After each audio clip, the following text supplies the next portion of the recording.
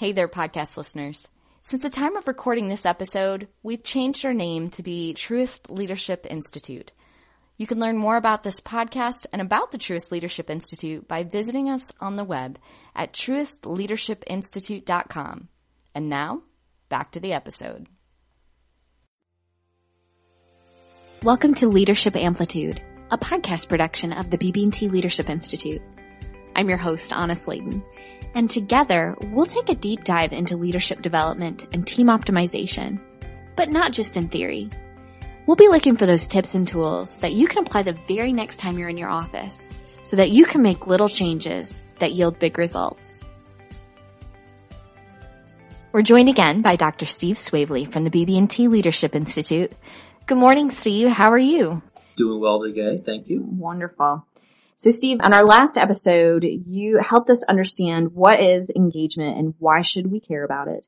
Particularly, one of the things that I think stood out to me is understanding that a third of the workforce is this actively engaged status where they're high producing, they're passionate about what they're doing. But then there's a half of the workforce that we call not engaged, and they are going through the motions. And then we have a fifth of the workforce that is actively disengaged. They are actively not going through the motions. They're That's a good way to say it. They're negatively impacting the workforce. And then you helped us understand that this might be due to these three missing links. So poor understanding of what engagement is and motivation and the role of motivation by business leaders. The second one was poor awareness of the actual drivers of engagement. Right. And then the third was working with only half of the equation to solve the engagement puzzle. That's right. So really diving into that missing concept there. So I was hoping that this episode we talk more about that missing link number one, which is that inaccurate understanding of engagement and motivation and how a business leader can better understand that. So can you tell me a little bit more about that? Sure. Anna, it's interesting when someone learns what I do for a living, if that person happens to be in a leadership or a management role, the question they almost always eventually get to is, so Steve, what can you tell me about how can I motivate my people? Mm-hmm. Or, when I'm working with clients and maybe I'm asking them about, what are your objectives for a leadership development program that we're putting together? Mm-hmm. I can almost always count on hearing something like, well, we want to learn how to better motivate our teams. Yeah, that makes sense. Sure. And so, it's of interest to everybody. Engagement and motivation is of interest to everyone. And there's an undeniable relationship between motivation and engagement, but they are different. Engagement involves a person wanting to do something. Okay. Really being committed to it. And motivation could be that too, but motivation can also have this element of someone having to do something, being compliant. When most business leaders are asking, how do I motivate my people? What they're really asking is, how do I engage my people? They're looking for committed team members that are actively engaged, as we described in our last session. Not just compliant employees who would fall more into that not engaged group. It sounds like what you're saying is that even though we use the term engagement and motivation interchangeably, that in this space, they can be very, very different. That's exactly right. I think a lot of business leaders make the mistake of equating motivation with engagement. What psychology has taught us about those is that both of those are internal states. Okay. The reality is you can't motivate or engage anyone other than yourself. What business leaders can do is that they can create an environment that encourages and supports engagement. Now, to do that, it takes superb leadership skills, especially in today's fast-paced, volatile, uncertain, chaotic, and frequently ambiguous business world. Mm-hmm. Superior leadership is clearly the key, but it's not necessarily in the way that many leaders think about. How does a leader become superior and what does that do with engagement? Yeah, what do I mean by superior leadership skills? Yeah, right? Exactly. Yeah. Well, I think to answer that question on it, we really need to start with the definition of leadership as we talk about it at the BB&T Leadership Institute. Our definition is that leadership is the art and science of creating an environment that inspires employees to implement critical strategies consistent with an organization's beliefs and values.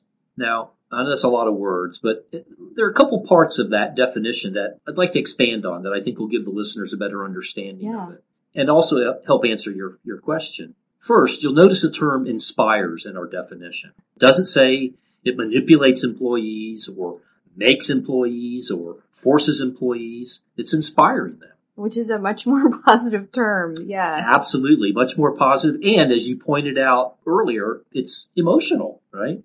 Think back to our engagement model that we discussed in podcast 1 and the importance of the emotional commitment factor that is a part of that model.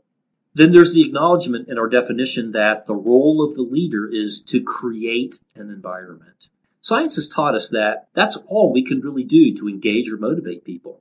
We can't do it for them, but we can create an environment that inspires them to do the work of the business. So you can't make them, but you can help them find it themselves. That's exactly right. And the only way to do that is through environments that we create for people as leaders.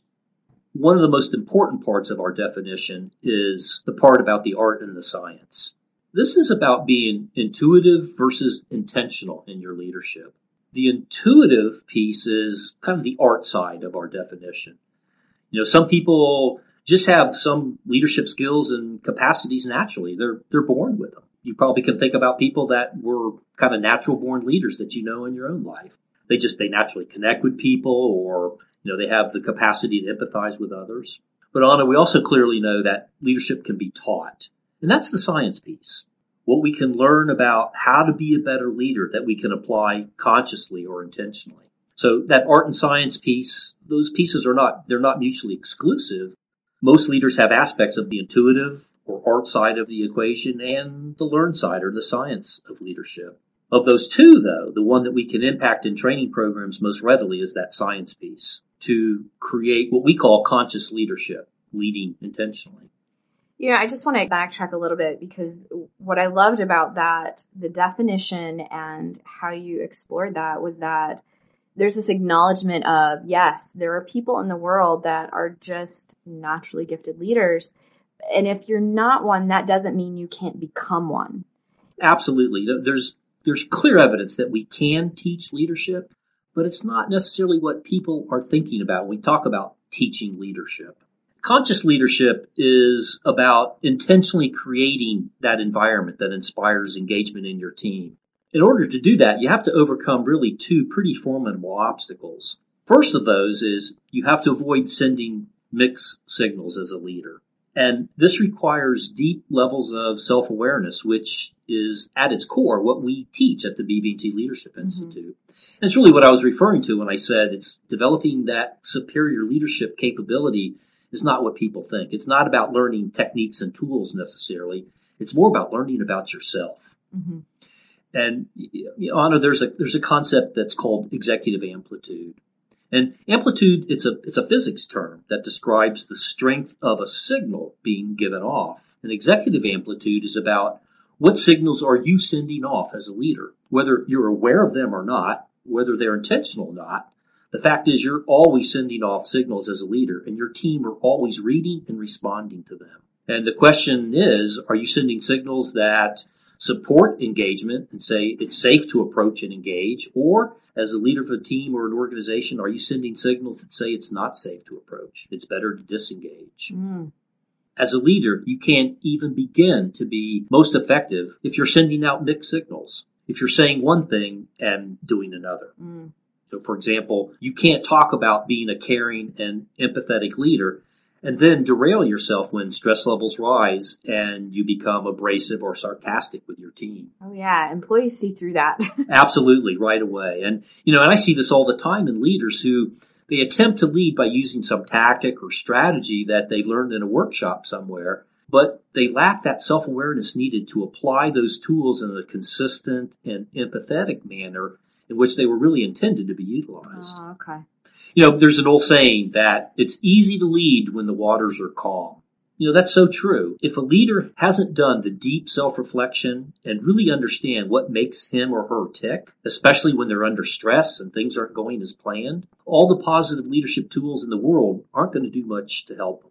Totally agree with that, because when I'm under stress, I'm less likely to emotionally take a step back and rationally think, okay, I went to that workshop and this is what I was taught to do if I'm in crisis. I'm more likely to just immediately react to it. And sometimes that doesn't really go all that well. Yeah, very, very true. And a lot of the tools that people learn in leadership programs are only implemented most effectively when the leader is calm and they're managing their own behavior. Mm-hmm. And that's what can get in the way of implementing those tools that people learn. And the only way to really avoid that is to have done some deep interpersonal analysis to understand not only how you respond under stress, but also why you respond that way. So what's motivating that knee-jerk reaction? Exactly right. Yes. And, without that knowledge, it's really difficult, if not impossible, to be a conscious leader, to lead intentionally. Because what we have to do is to be a superior leader, we've got to lead ourselves first. We've got to manage our own behavior before leading others. And without that self-awareness, we're really destined for mediocrity at best and to struggle to create an environment that encourages and supports engagement like we're trying to do. Mm-hmm. And, I would say that the BB&T Leadership Institute is really well known for being exceptional in helping leaders develop that deep self-awareness that creates a conscious leader. And we do this through some really powerful reflection tools and techniques. So I know that you said that there were two obstacles, and we talked about the first being sending these mixed signals or just not having the self-awareness of what signals you're sending out. That's right. What's our second obstacle? The second obstacle to overcome is to know what is it you're attempting to consciously create. Mm-hmm. What I mean by that is, what does an environment that inspires engagement really look like? And this is where neuroscience can help us tremendously and give leaders who understand and apply that science a real competitive advantage. Mm. This science centers on what are known as motivational brain networks, which I know that's a pretty clunky term. And sometimes when I see business leaders' eyes begin to glaze over, if I get too technical with the neuroscience, I know I've kind of gone too deep. So one of the things we've done at the BB&T Leadership Institute is we just refer to them as the engagement drivers. Okay. And I think the important thing to recognize there is that these engagement drivers, they weren't just 6 things that we sat down and said, well, these look really good. These should help improve engagement. They're really coming out of the neuroscience that helps us understand what engages people. What are the systems that the brain's involved with when it comes to engaging themselves? As we discussed in session 1, there are 6 of them. 3 of those engagement drivers fall on the rational axis and 3 of them fall on that emotional axis. Okay. And each of the 6 drivers are acting in your brain kind of like antivirus software acts in your computer. That program that's just kind of hanging out in the back of my computer and it's always running, but I'm not really aware of it. That's exactly right. Yeah, they're operating in your brain at an unconscious level, sitting there in the background, scanning for threats. Okay. And you don't even know it's there until a problem pops up. That's true for these engagement drivers. They operate in your unconscious, again, looking for potential threats. But also, unlike your antivirus software in your computer, these drivers are also looking for potential opportunity. And again, these drivers, they're not parts of the brain, but they're systems within the brain.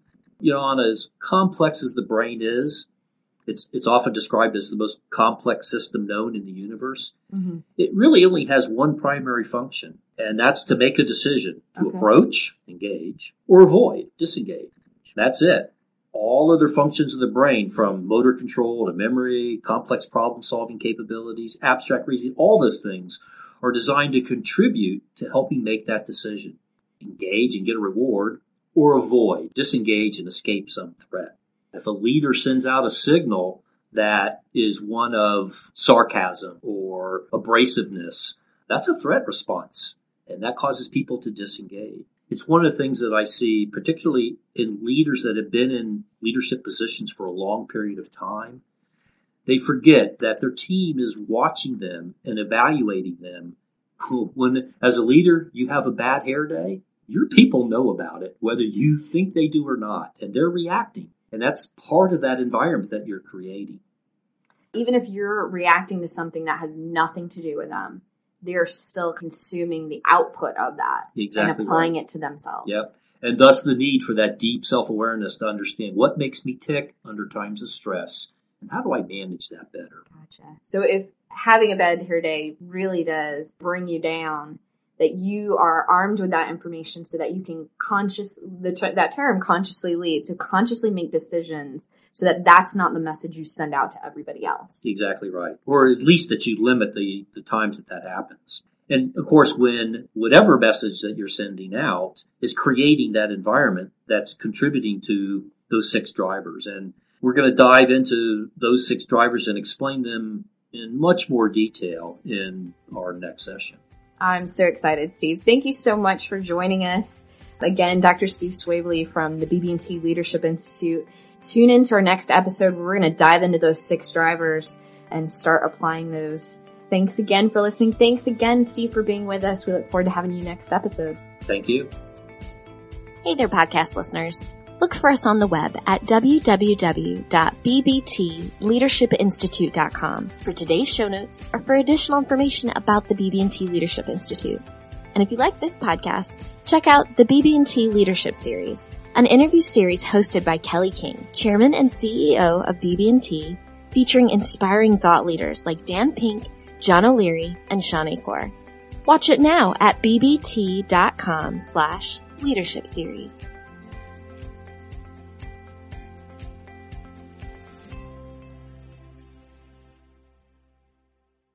Copyright 2018 by the BB&T Leadership Institute.